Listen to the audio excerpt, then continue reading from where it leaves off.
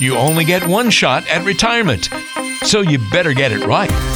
That's why we're here to help you with income planning, investment planning, and making sure you're taking advantage of advanced tax planning.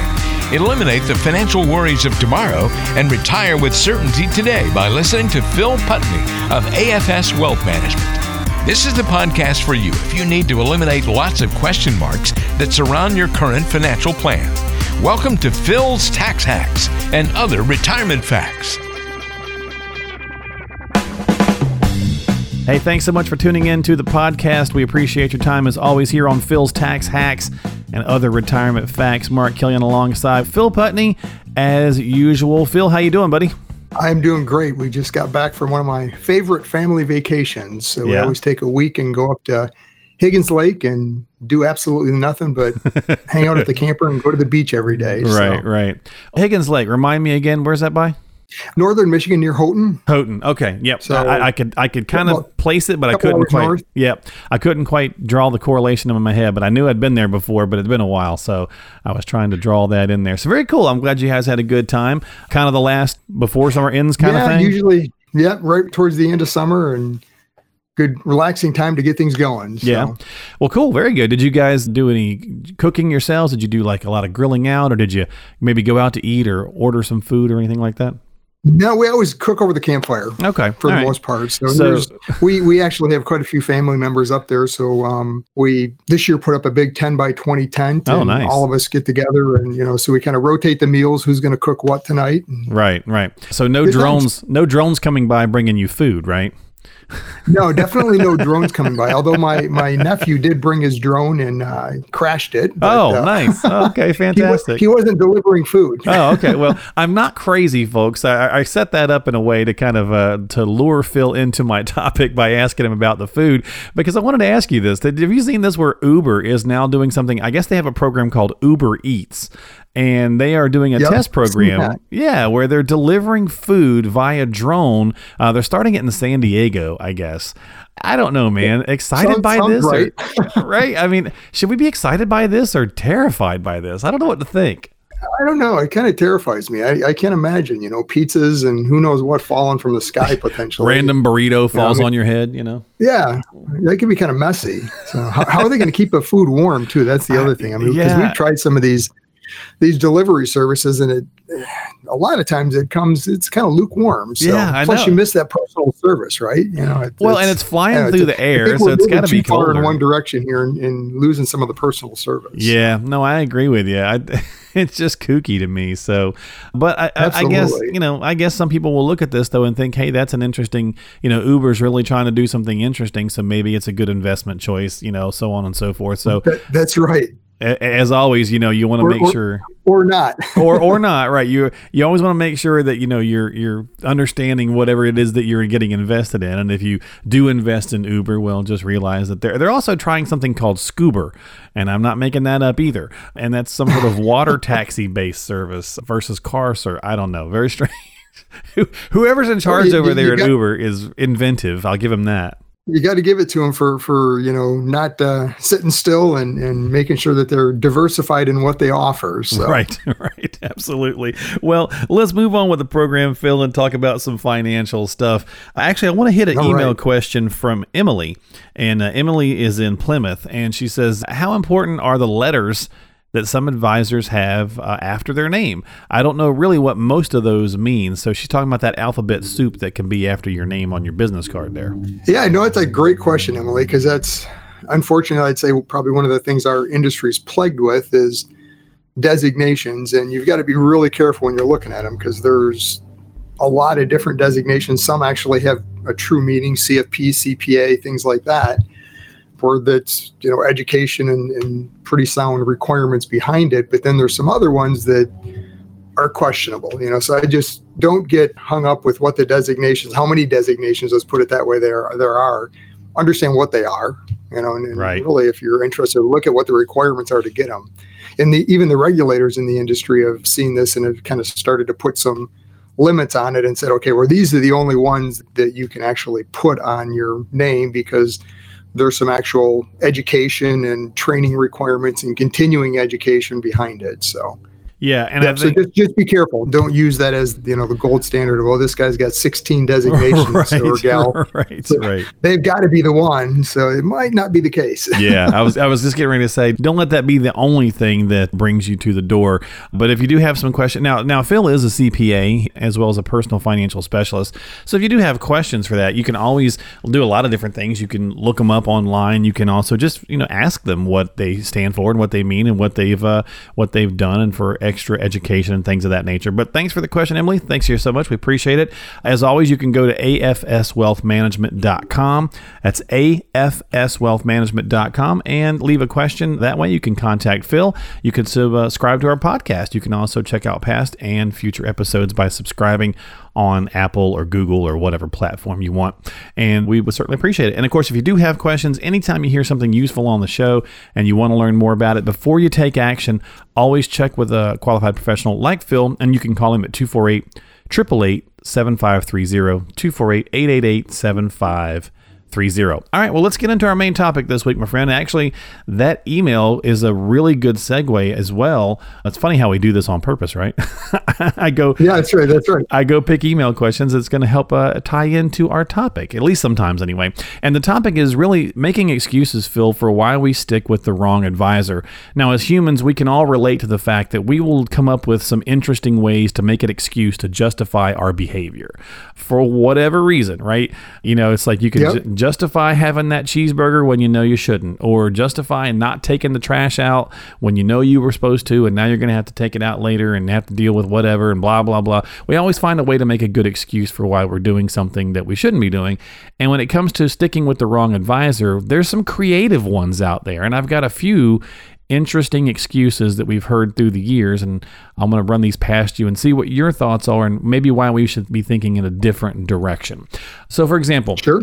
You might hear somebody say something like, well, my portfolio, it's done okay the last several years, which is already not a good sign because the market's obviously been pretty great for a while now, notwithstanding the current volatility, but in general, over the last decade, it's done pretty well. Sure. But the person's a really nice person, and I just don't want to make a change because I don't want to rock the boat. That's a weird reason to stay. Absolutely. And the reality is this, none of us like making changes anyways. Sure. Changes is a lot of times a hard thing to do.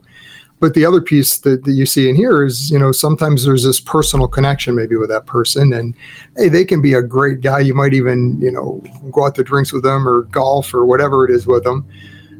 But you've got to keep the finances and the business side of the equation, I guess, separate from the personal. Are they really doing what you hired them to do? I mean, they're supposed to be managing the finances and following a plan or whatever it is you've hired them to do. So yeah, you can still like them, you can still be friends with them, but if they're not doing the job that you expect them, then maybe it's time to get a second opinion and make sure that they are actually maybe doing what you think or not. Yeah. So, and that's where I always say, hey, get a second opinion. Yeah. It doesn't hurt, doesn't cost you anything. They don't even have to know. And at least you'll have somebody else looking at it, but make sure it's a qualified opinion and they're not just trying to throw this person under the bus so they can become your new advisor and then replace them doing exactly the same thing. So. Right, exactly. So it's not as though, they don't understand that it's a business, and sometimes people are going to look for second opinions and something of that nature, second opinion. So we've got a few more of these. So that's a good reason to get a good place to start. This one is interesting as well. And a little bit, I think this one happens probably more often than people want to admit, but it's, well, I don't really understand a lot of what my advisor says to me, and I'm always kind of confused after our meetings, but I realize that money is just not my thing. And again, they're such a good person. We have such a good rapport. I don't want to, say anything. And to me, that's a bad place to go because you need to be addressing the fact that you're not understanding the conversations. Absolutely. And that's, one of the things our industry is, again, plagued with, I would say, is jargon, all sorts of acronyms and everything else. And I try to make sure when I'm working with my clients that I bring it down to a level that hopefully they can understand. And I always encourage them, if there is something you don't understand as we're going through this, let me know. And at the end of the day, my job is never to try to train my clients to be me. Right. We all have specialties. That's why I'm a financial advisor. You'll probably never understand exactly all I do, or you probably be in my career. But at the end of the day, you have to have some understanding of exactly what we're doing at a higher level or whatever your level is. And that's what I try to work with my clients on, is understanding what is your level of knowledge that you want. Everyone has to have at least a base knowledge of this is the plan we're following and why we're doing what we're doing, and are you on the same page? But then beyond that, it's up to you how deep you want to go. So yeah, if they're talking way over your head, there shouldn't be doing that. I mean, it should be a matter of you understanding to some extent exactly what's going on. Right. And then beyond that, money might not be your thing and you want to hire somebody else to manage it for you. That's great. Very wise. But you still have to have some base knowledge of what's going on. Yeah, and we're not talking like the nuts and bolts, right, Phil? I mean, because a lot of times people do not want to do that. But again, you should have a decent working knowledge and not feel as though, and it's twofold. Like, you don't want to be, obviously, no one wants to be talked down to, and we're not talking about that. We're saying just make it simplified in a way that you can understand what is being accomplished. There's a great rule of thumb that this guy told me a few years ago, and I don't think it's a generally accepted one, but like the rule of 100 or the 4% rule or all these general rules of thumb. And he used to tease me and say, the rule of 11. Do you know what the rule of 11 is? And I said, no. And he said, if you can't explain your financial plan to an 11-year-old, it's too complicated.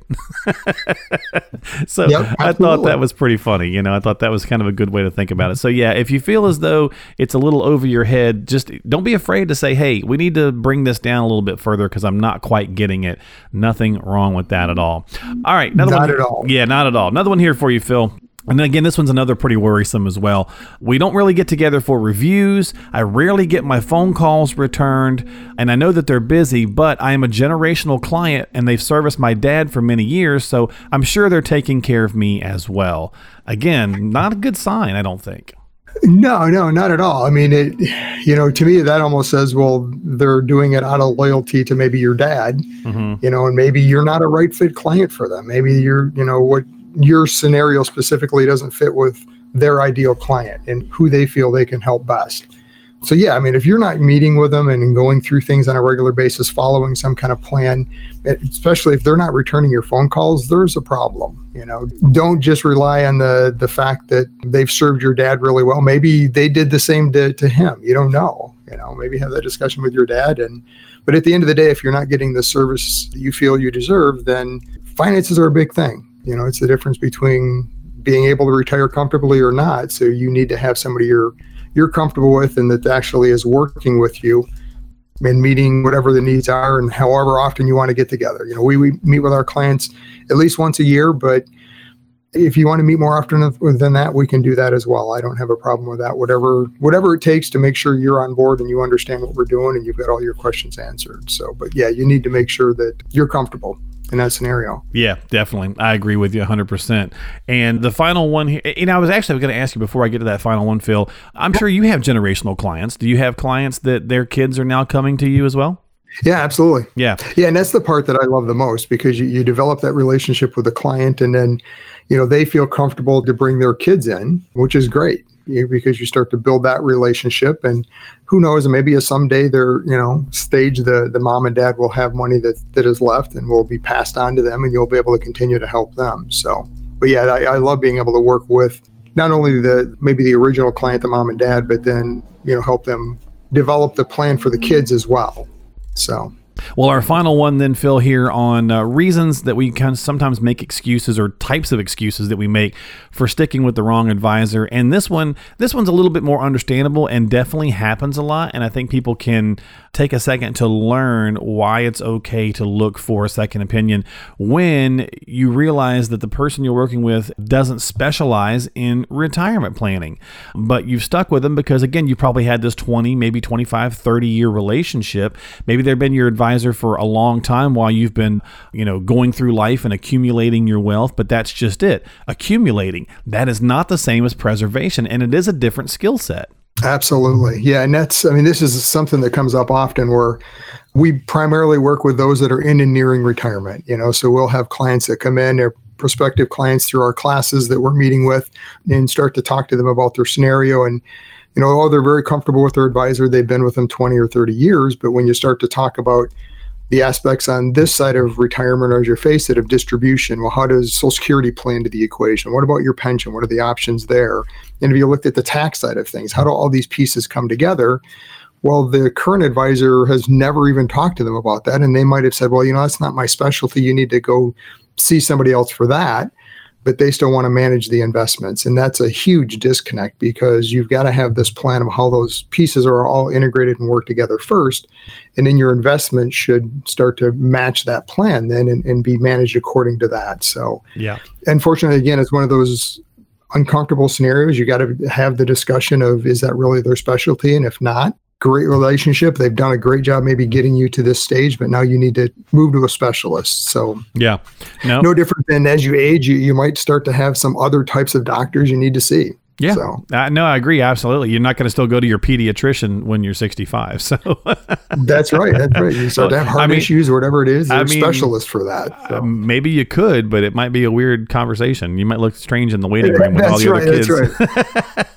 Well, listen, folks, that's our topic for this week. Again, if you've got some questions or concerns, if you feel as though you fall into one of these categories, or just in general, that maybe the situation you're in with your advisor is not quite feeling right, nothing wrong with getting a second opinion, nothing wrong with learning more information. One of the reasons we do the podcast here with Phil's Tax Hacks. So reach out to Phil, get on the calendar, come in and have a talk with him. You can check him out online at afswealthmanagement.com. That's afswealthmanagement.com. Again, subscribe to the podcast while you're there on Apple or Google or whatever platform. It's Phil's Tax Hacks and Other Retirement Facts. You can find that on those different outlets. And you can always just give them a call at 248-888-7530. That's 248-888-7530. And we'll finish off with a fun note, a little getting to know you here, Phil. Who's somebody that can always make you laugh? It can be anybody, someone you know, someone you don't know, an actor, a comedian, but who's someone that never fails to get a chuckle out of Phil? I'd have to say that's probably my granddaughter, Riley. She just turned 2 and it reminds you how fun it is to have kids. Glad you're not having them when you're my age. You now realize why you have them when you're younger, but she is just hilarious. And in her expressions, I mean, she's, just starting to talk a lot more and get that part of it. Her expressions are great. She has what we call crazy eyes. When she gets excited about something, the expression on her face is hilarious. So that's awesome. She always makes me laugh. Well, there you go. Very cool. Well, that's our getting to know you. And that's our program, Phil's Tax Hacks and Other Retirement Facts with Phil Putney, CPA and personal financial specialist at AFS Wealth Management, serving us here in the Detroit metro area. Phil, thanks for your time, my friend. As always, I look forward to talking to you soon. Likewise. Thanks, Mark. Have a great day. We'll see you next time here on the podcast, folks. Don't forget to subscribe, and we'll see you here on Phil's Tax Hacks the next time.